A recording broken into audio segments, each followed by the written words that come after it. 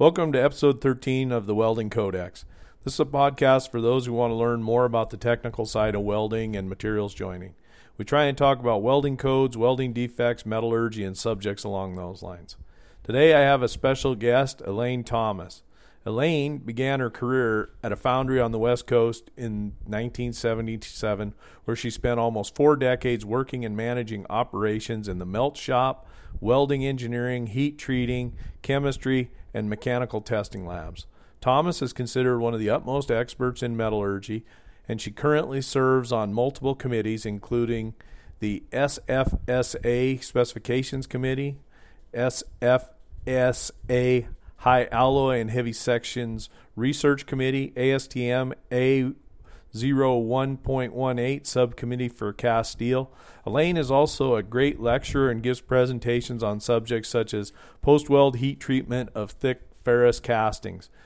And she does this at any number of conferences. You might see her listed every now and then on some of these AWS websites or, speaking at one of these big conferences. She's a heavy hitter. She's very knowledgeable about duplex stainless steels and other high alloy casting materials.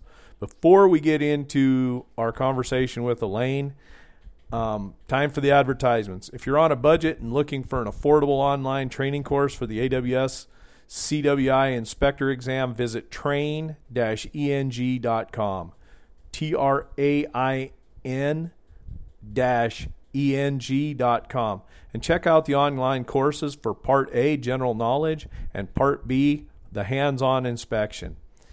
Train-eng.com also has some buffet-style options that are different from some of the competitors on the CWI review course. If you only want to take a certain snippet of the course, the review course, you can do that. If you want to take the part on metallurgy or metrics or safety or whatever, they've got it broken out into a buffet style so you can pick and choose. If you're strong in one, they're not going to make you sit through the whole thing. There's also a CWI question bonanza with only practice questions, so you can just do practice questions to your heart's desire. If you like what we're doing here, feel free to make a PayPal donation on my website, texasweldingengineering.com. Also check out my YouTube channel and the material posted on that platform. All right, let's get into the conversation with Elaine. Welcome to the Welding Codex. We're here today. I've got Elaine Thomas, a good friend of mine, and I worked with her years ago for an employer out on the West Coast. On the West Coast, it was a foundry. We worked together. We did a lot of the foundry that we worked for did a lot of really off-breed, off-color, interesting alloys. It wasn't just, a carbon steel type of foundry. We did stuff that nobody else could do and a lot of really weird things like, pump casings made of duplex stainless steel that are the size of a Volkswagen and things like that. So anyways, hello, Elaine. How are you doing today? Good morning, Gary. So Elaine, how did you get into metallurgy? Where did you go to school? I know the answer to this. Go Cougs. Yeah. Same school you went to. I went to Washington State University. I graduated back in 1976. I was the first woman to graduate from the Material Science and Engineering program. That's my big claim to fame, which is a pretty good deal because Kaiser Aluminum helped me with scholarships, so I was able to get out of college with no debt, which was a great thing. We had a very small class. My first job was working for Battelle Institute out at Hanford. I was a garbage man. I worked on nuclear waste vitrification, nuclear waste disposal, turning it into glass. And then a job came up in Tacoma at this foundry, and I stayed there for about 40 years. I've always kept in contact with the college and the Society of Women Engineers, and I tended to try and get a person to mentor each year, and it involved emails and just making sure they didn't leave the major. A lot of women, we lost them somewhere along the line, and a lot of it was because there weren't many of them, so it was important to build a community for them to bounce their ideas and feelings off of, and for them to know that there's maybe jobs out there waiting for them. I kind of was going to steer it in that direction of mentoring young engineers, because I noticed that's one thing when we worked together, you tended to have usually an intern, or they would hire your replacement or something along those lines. There was always like something in the pipeline. You seemed to, because you were such a trailblazer as far as being the first woman to come out of that university in that program, you were the trailblazer for a lot of the people that followed you. So I noticed that you, instead of just saying, all right, it's mine, I conquered the world, or did whatever, you were always giving back to others and trying to, you put a lot of energy into helping other people try and make achieve the success you had achieved professionally. Thank you. That's very nice. I do think I would have made a good teacher. I think I've always enjoyed being a speaker at a lot of like AWS meetings and ASM meetings and Steel Founders Society meetings. I've been a speaker for many, many years, and I taught part of a quality control program at South Seattle Community College for about 10 years or so, a little less maybe, and that was a lot of fun. So falling into having an intern was just the next step, and I had, I don't know, maybe 5 of them or so, really nice kids right before their senior year in college, and they helped me, and I learned a lot from them. That's true. But it was a really fun experience. I enjoyed it immensely. I was going to tell this story, or at least kind of line something out. When I worked with Elaine, a lot of times we'd have these conversations with people from, the oil companies, the big oil companies, and we'd be online and have these conversations with PhDs and whatnot, and they'd be getting on our case about something to do with the chemistry and with the castings or whatever, the duplex. And Elaine can go from the conversation she's doing right now, this demeanor she has, and she throws a switch and it's just like game on, and she's just on point. Okay, and that's why we do the sigma phase, and then and it's just like, wow, where'd that come from? And then she'll throw the switch back and she'll be in the demeanor she's in now, just kind of conversational chit chat. But I always like going into some of these meetings, these online meetings with her, with these PhDs, because it's like, okay, Elaine's got my back. All right, we're good to go. So anyways, that's why I really enjoyed working with Elaine over the years. That being said, Elaine, let's talk duplex stainless steel. Where did this duplex stainless steel come from? Everybody knows about austenitic and ferritic and the other flavors. Where did duplex come from? Well, I'll tell you, it turns out that salt water for austenitic stainless steels is the Achilles heel of austenitic stainless steels. Salt water will devour austenitic stainless steels. It doesn't do well at all. I realize it's been used a lot, but it doesn't really hold up as long as it should, okay? So there was a need for something that was a lot more resistant to salt water. So in the 1950s, 60s, at Ohio State University, I'm supposed to say the Ohio State University, Mars Fontana, who was a welding engineer, metallurgist there, started to take the alloy CD7Cu-1, which is a pH hardening stainless steel. It's the one with the copper, 2.5 copper, 4 or 5 nickel, and a lot of chrome. He took that alloy and started tinkering with it, and he came up with duplex stainless steel. However, he had no way of injecting nitrogen into it. In fact, I'm sure he didn't even know you could or needed to. Anyway, it turned out to be a real difficult alloy to produce. Casting, forging, whatever. Very difficult. And it wasn't until the AOD, which is called the Argon Oxygen Decarburization Vessel, it's a way of refining steel by blowing argon through it and doing a lot of thermodynamics. Anyway, it's a way you can actually juice nitrogen into the liquid metal. And that turned out to be a wonderful thing. I believe the foundry or the institution that came up with that was in England, and they were called Langley, and they called the new alloy beryllium.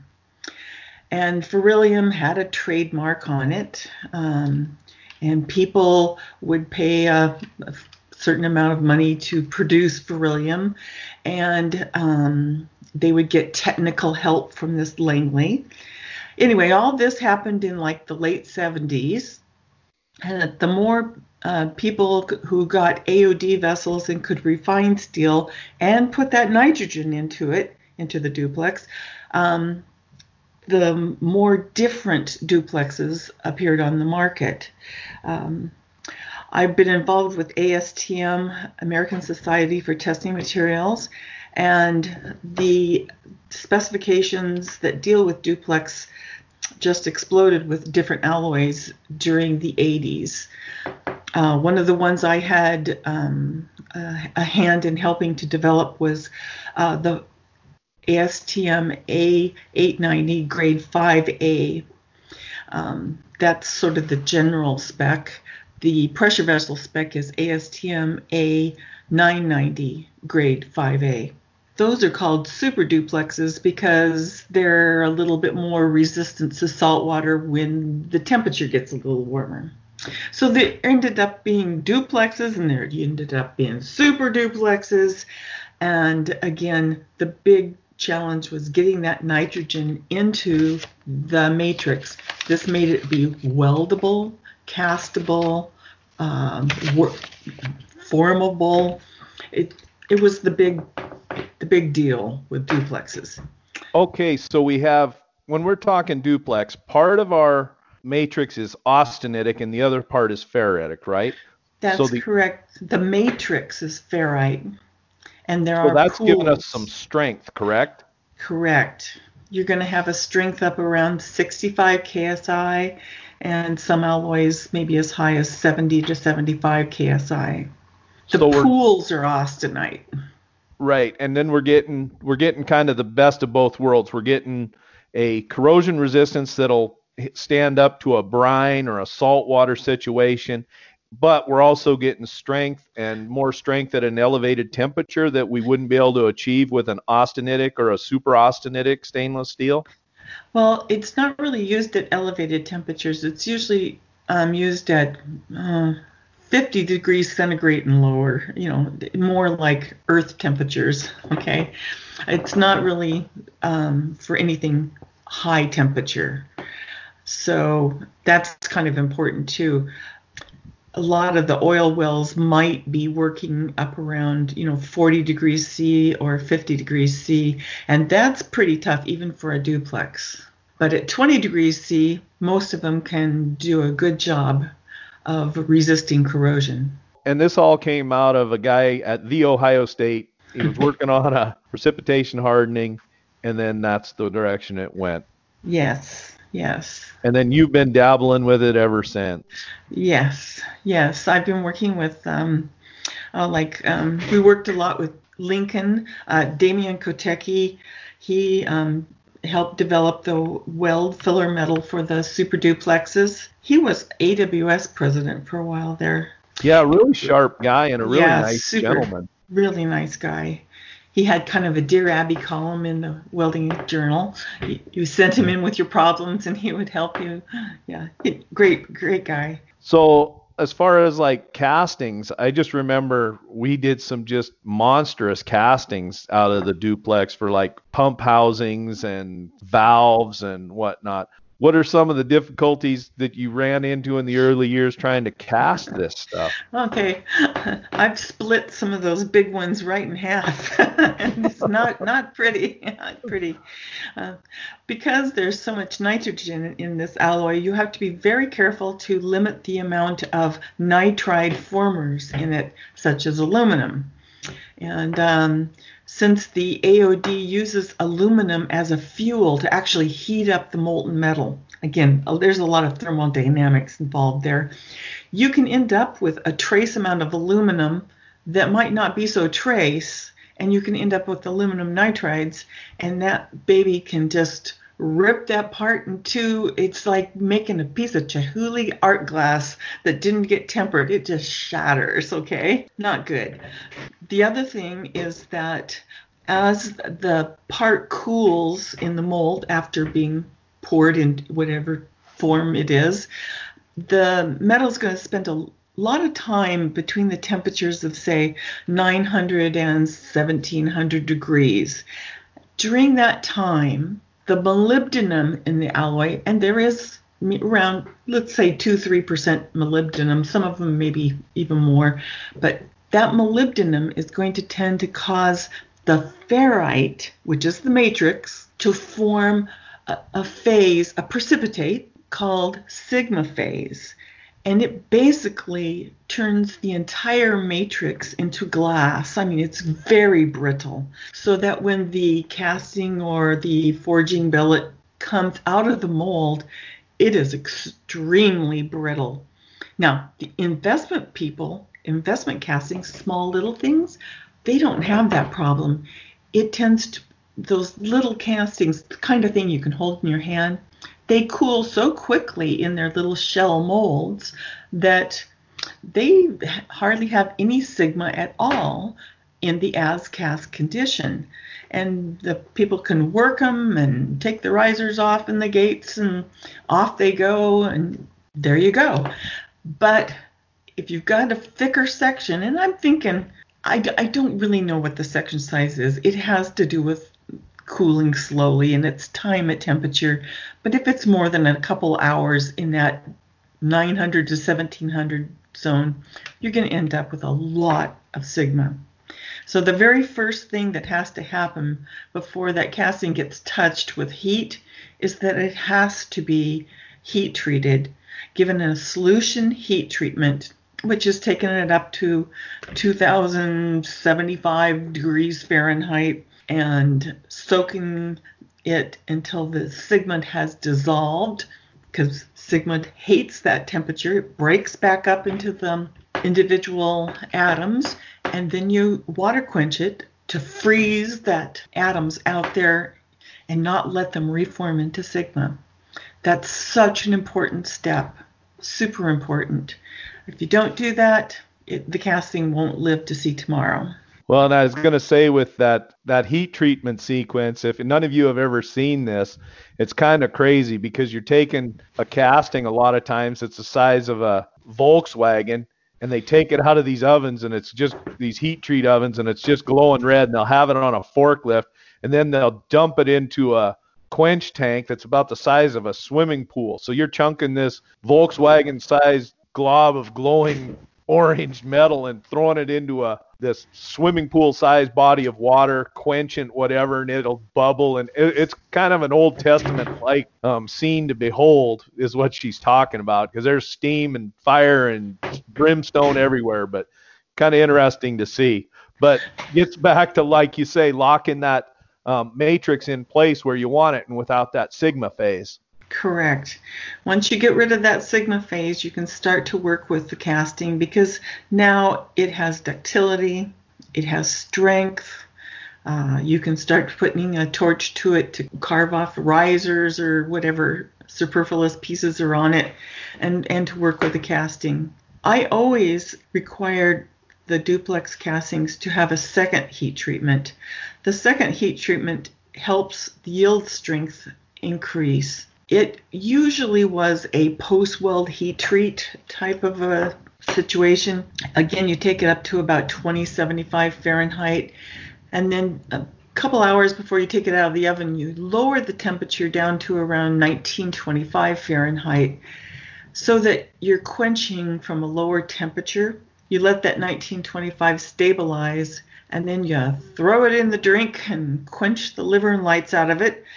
and you can get a higher yield strength by doing that. This is actually in the ASTM specifications in the heat treating. It actually tells you to do this and gives you minimum temperatures at which to do it. When I started with Elaine, I just thought castings came perfect. I didn't realize that when you get a casting and you break it out of the mold and all that stuff and you chop off the risers, that there's going to be some repair work that's needed. So usually when you're getting a casting, there's been hours and hours and hours of welding put into, there might be porosity or cracks or some kind. The metal didn't go where it was supposed to inside of there. So you spend a lot of time grinding, air arcing, cleaning up these castings, and then putting metal back in. And then that's what she's talking about, this post-weld heat treatment, where you send it back over to the heat treat people. They take it up to the 2075 and then do whatever in the post-weld heat treatment zone. And then you clean up the casting and send it on. You're right about that. We've been working in ASTM to get rid of the phrase repair weld, which infers that there was something wrong with the casting. The welding and grinding that you mention is really actually part of the casting process. So we're trying to go back to the phrase production welding. How about that? And I think that's really the correct phrase to use. Right, because it's not like the part had been out in the field in use and something was wrong and you were fixing it. Right. You're just using a different process to add material to where maybe it didn't flow when it was originally supposed to go there. Right. It's an interesting thing. When do we get the sigma phase in welding? Again, it's if you're doing a really large weld, especially a large weld, and again, you're really putting a lot of temperature into the weldment, and for a long time. Again, it's a time at temperature. This whole process happens quite rapidly in the 1100 to 1600 degree range. And if it's a couple of hours, you're going to get a lot of sigma again. So if you can keep the temperature during the welding and the interpass temperature real low, and I'm talking low, well below 400 or 500 degrees, then you can keep the sigma from forming. My professional universe, you're always harping on welders. Okay, preheat this, preheat this, preheat this. With the carbon steel materials, and let's say something that's a high strength carbon steel or something with a little more carbon in it, and then you switch over and then you've got them welding on duplex stainless steel, and you're like, whoa, dude, that thing is more than 200 degrees or 300 degrees. Why are you striking an arc on it? Just sit there and don't touch anything until that thing is, cool. Under a couple hundred degrees. Right. And I was going to say, too, when we'd qualify some of these procedures at the foundry, these welding procedures, we'd use some 8 or 10-inch thick test coupons. And I'd have a guy welding there for like a week straight. And they'd run one weld pass, and then they'd sit there for 20 minutes. Because once these blocks, these test coupons would get up to heat, this material doesn't have a very high coefficient of thermal conductivity. It's not like aluminum where it just sheds heat. It's the flip side where this stuff just soaks it up and keeps it.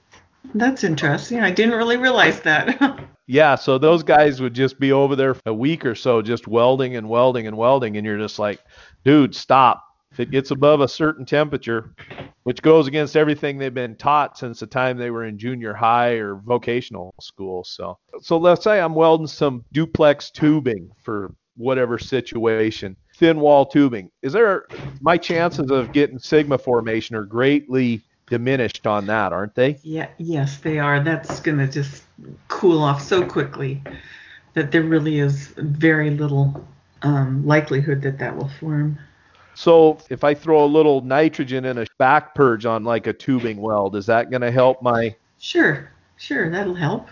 Because of the austenite phase being face-centered cubic, the nitrogen tends to fit, it's called interstitially, in between the atoms of chrome and moly and nickel and iron. And the nitrogen fits in there very nicely. It doesn't supersaturate and it doesn't form bubbles. Okay, let's talk about the G48 testing. What's the G48 test get me?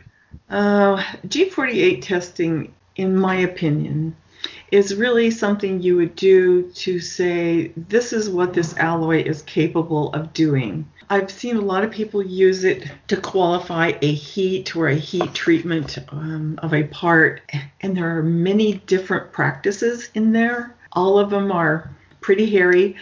I think probably using it as a test, like method A or B as a test for the weld and heat affected zone, is probably a legitimate use of it, because you can tell whether you've gotten rid of the sigma phase, or if you can tell whether, if you're doing a no post-weld heat treat, you can tell whether you have a lot of sigma phase in your weld and heat affected zone. But as far as proving a heat is good or bad, I don't think it's such a good test, mainly because if you have, it's based on weight loss, and if you have even a smallest little inclusion or something fall out, your weight loss like jumps through the roof. And I guess that's a problem too with welding. If you have a little bit of slag in there and it falls out, it's going to be a real bad test, and you're going to end up spending a lot of money. So the material has to be really clean that you use. So what's your favorite alloys to deal with? Nickels, carbon steels? What did you Oh, really enjoy casting or dealing with? Or the duplex is very interesting, I think, and there's a real need out there for those kinds of alloys. Ca6NM, which is a 12 chrome 4 nickel half moly type of alloy, is extremely interesting and is used everywhere. The very first stainless steel that was ever invented was like a Ca15. It's like a 400 series stainless steel. It's like 12 or 13% chrome.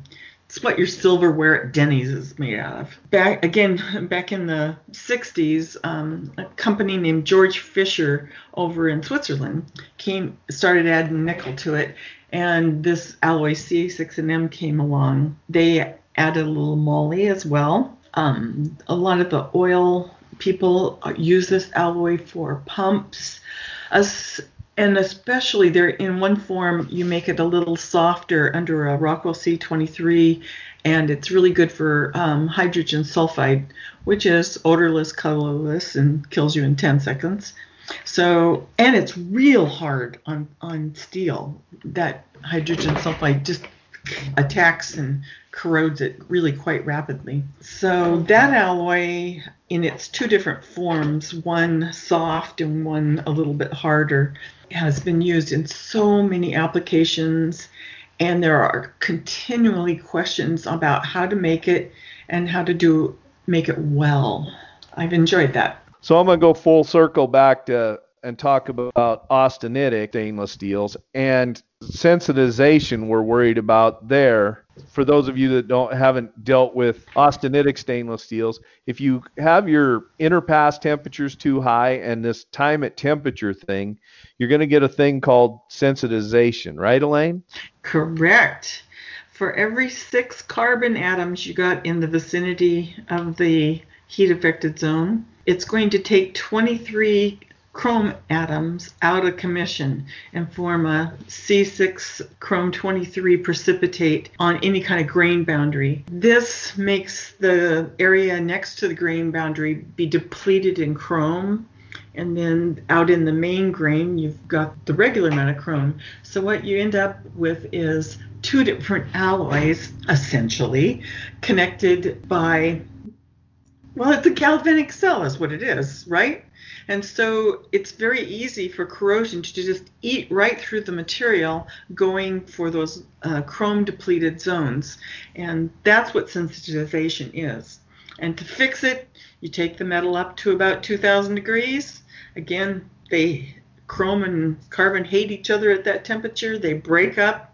The chrome goes out there and to fight corrosion in the matrix, and then you throw it in the water and freeze it in place. Don't let it form again. Another workaround is low carbon. If you don't have carbon there, so that's why you'll see these materials that are like 308L. or 316L or 3 whatever L. The L just means that the material has an O3 carbon mac, where normally the alloys will have an O8, but the sensitization, those little precipitates, are always C6 chrome 23s, okay? They are always that, okay? It's just that there's less carbons, so they're going to tie up less chromes. Right. But yeah, there's just less carbon there to tie up those 23 chromes. Right. So instead of having 32 chocolate chips in the cookie, you're only going to have 6. That's or right. whatever.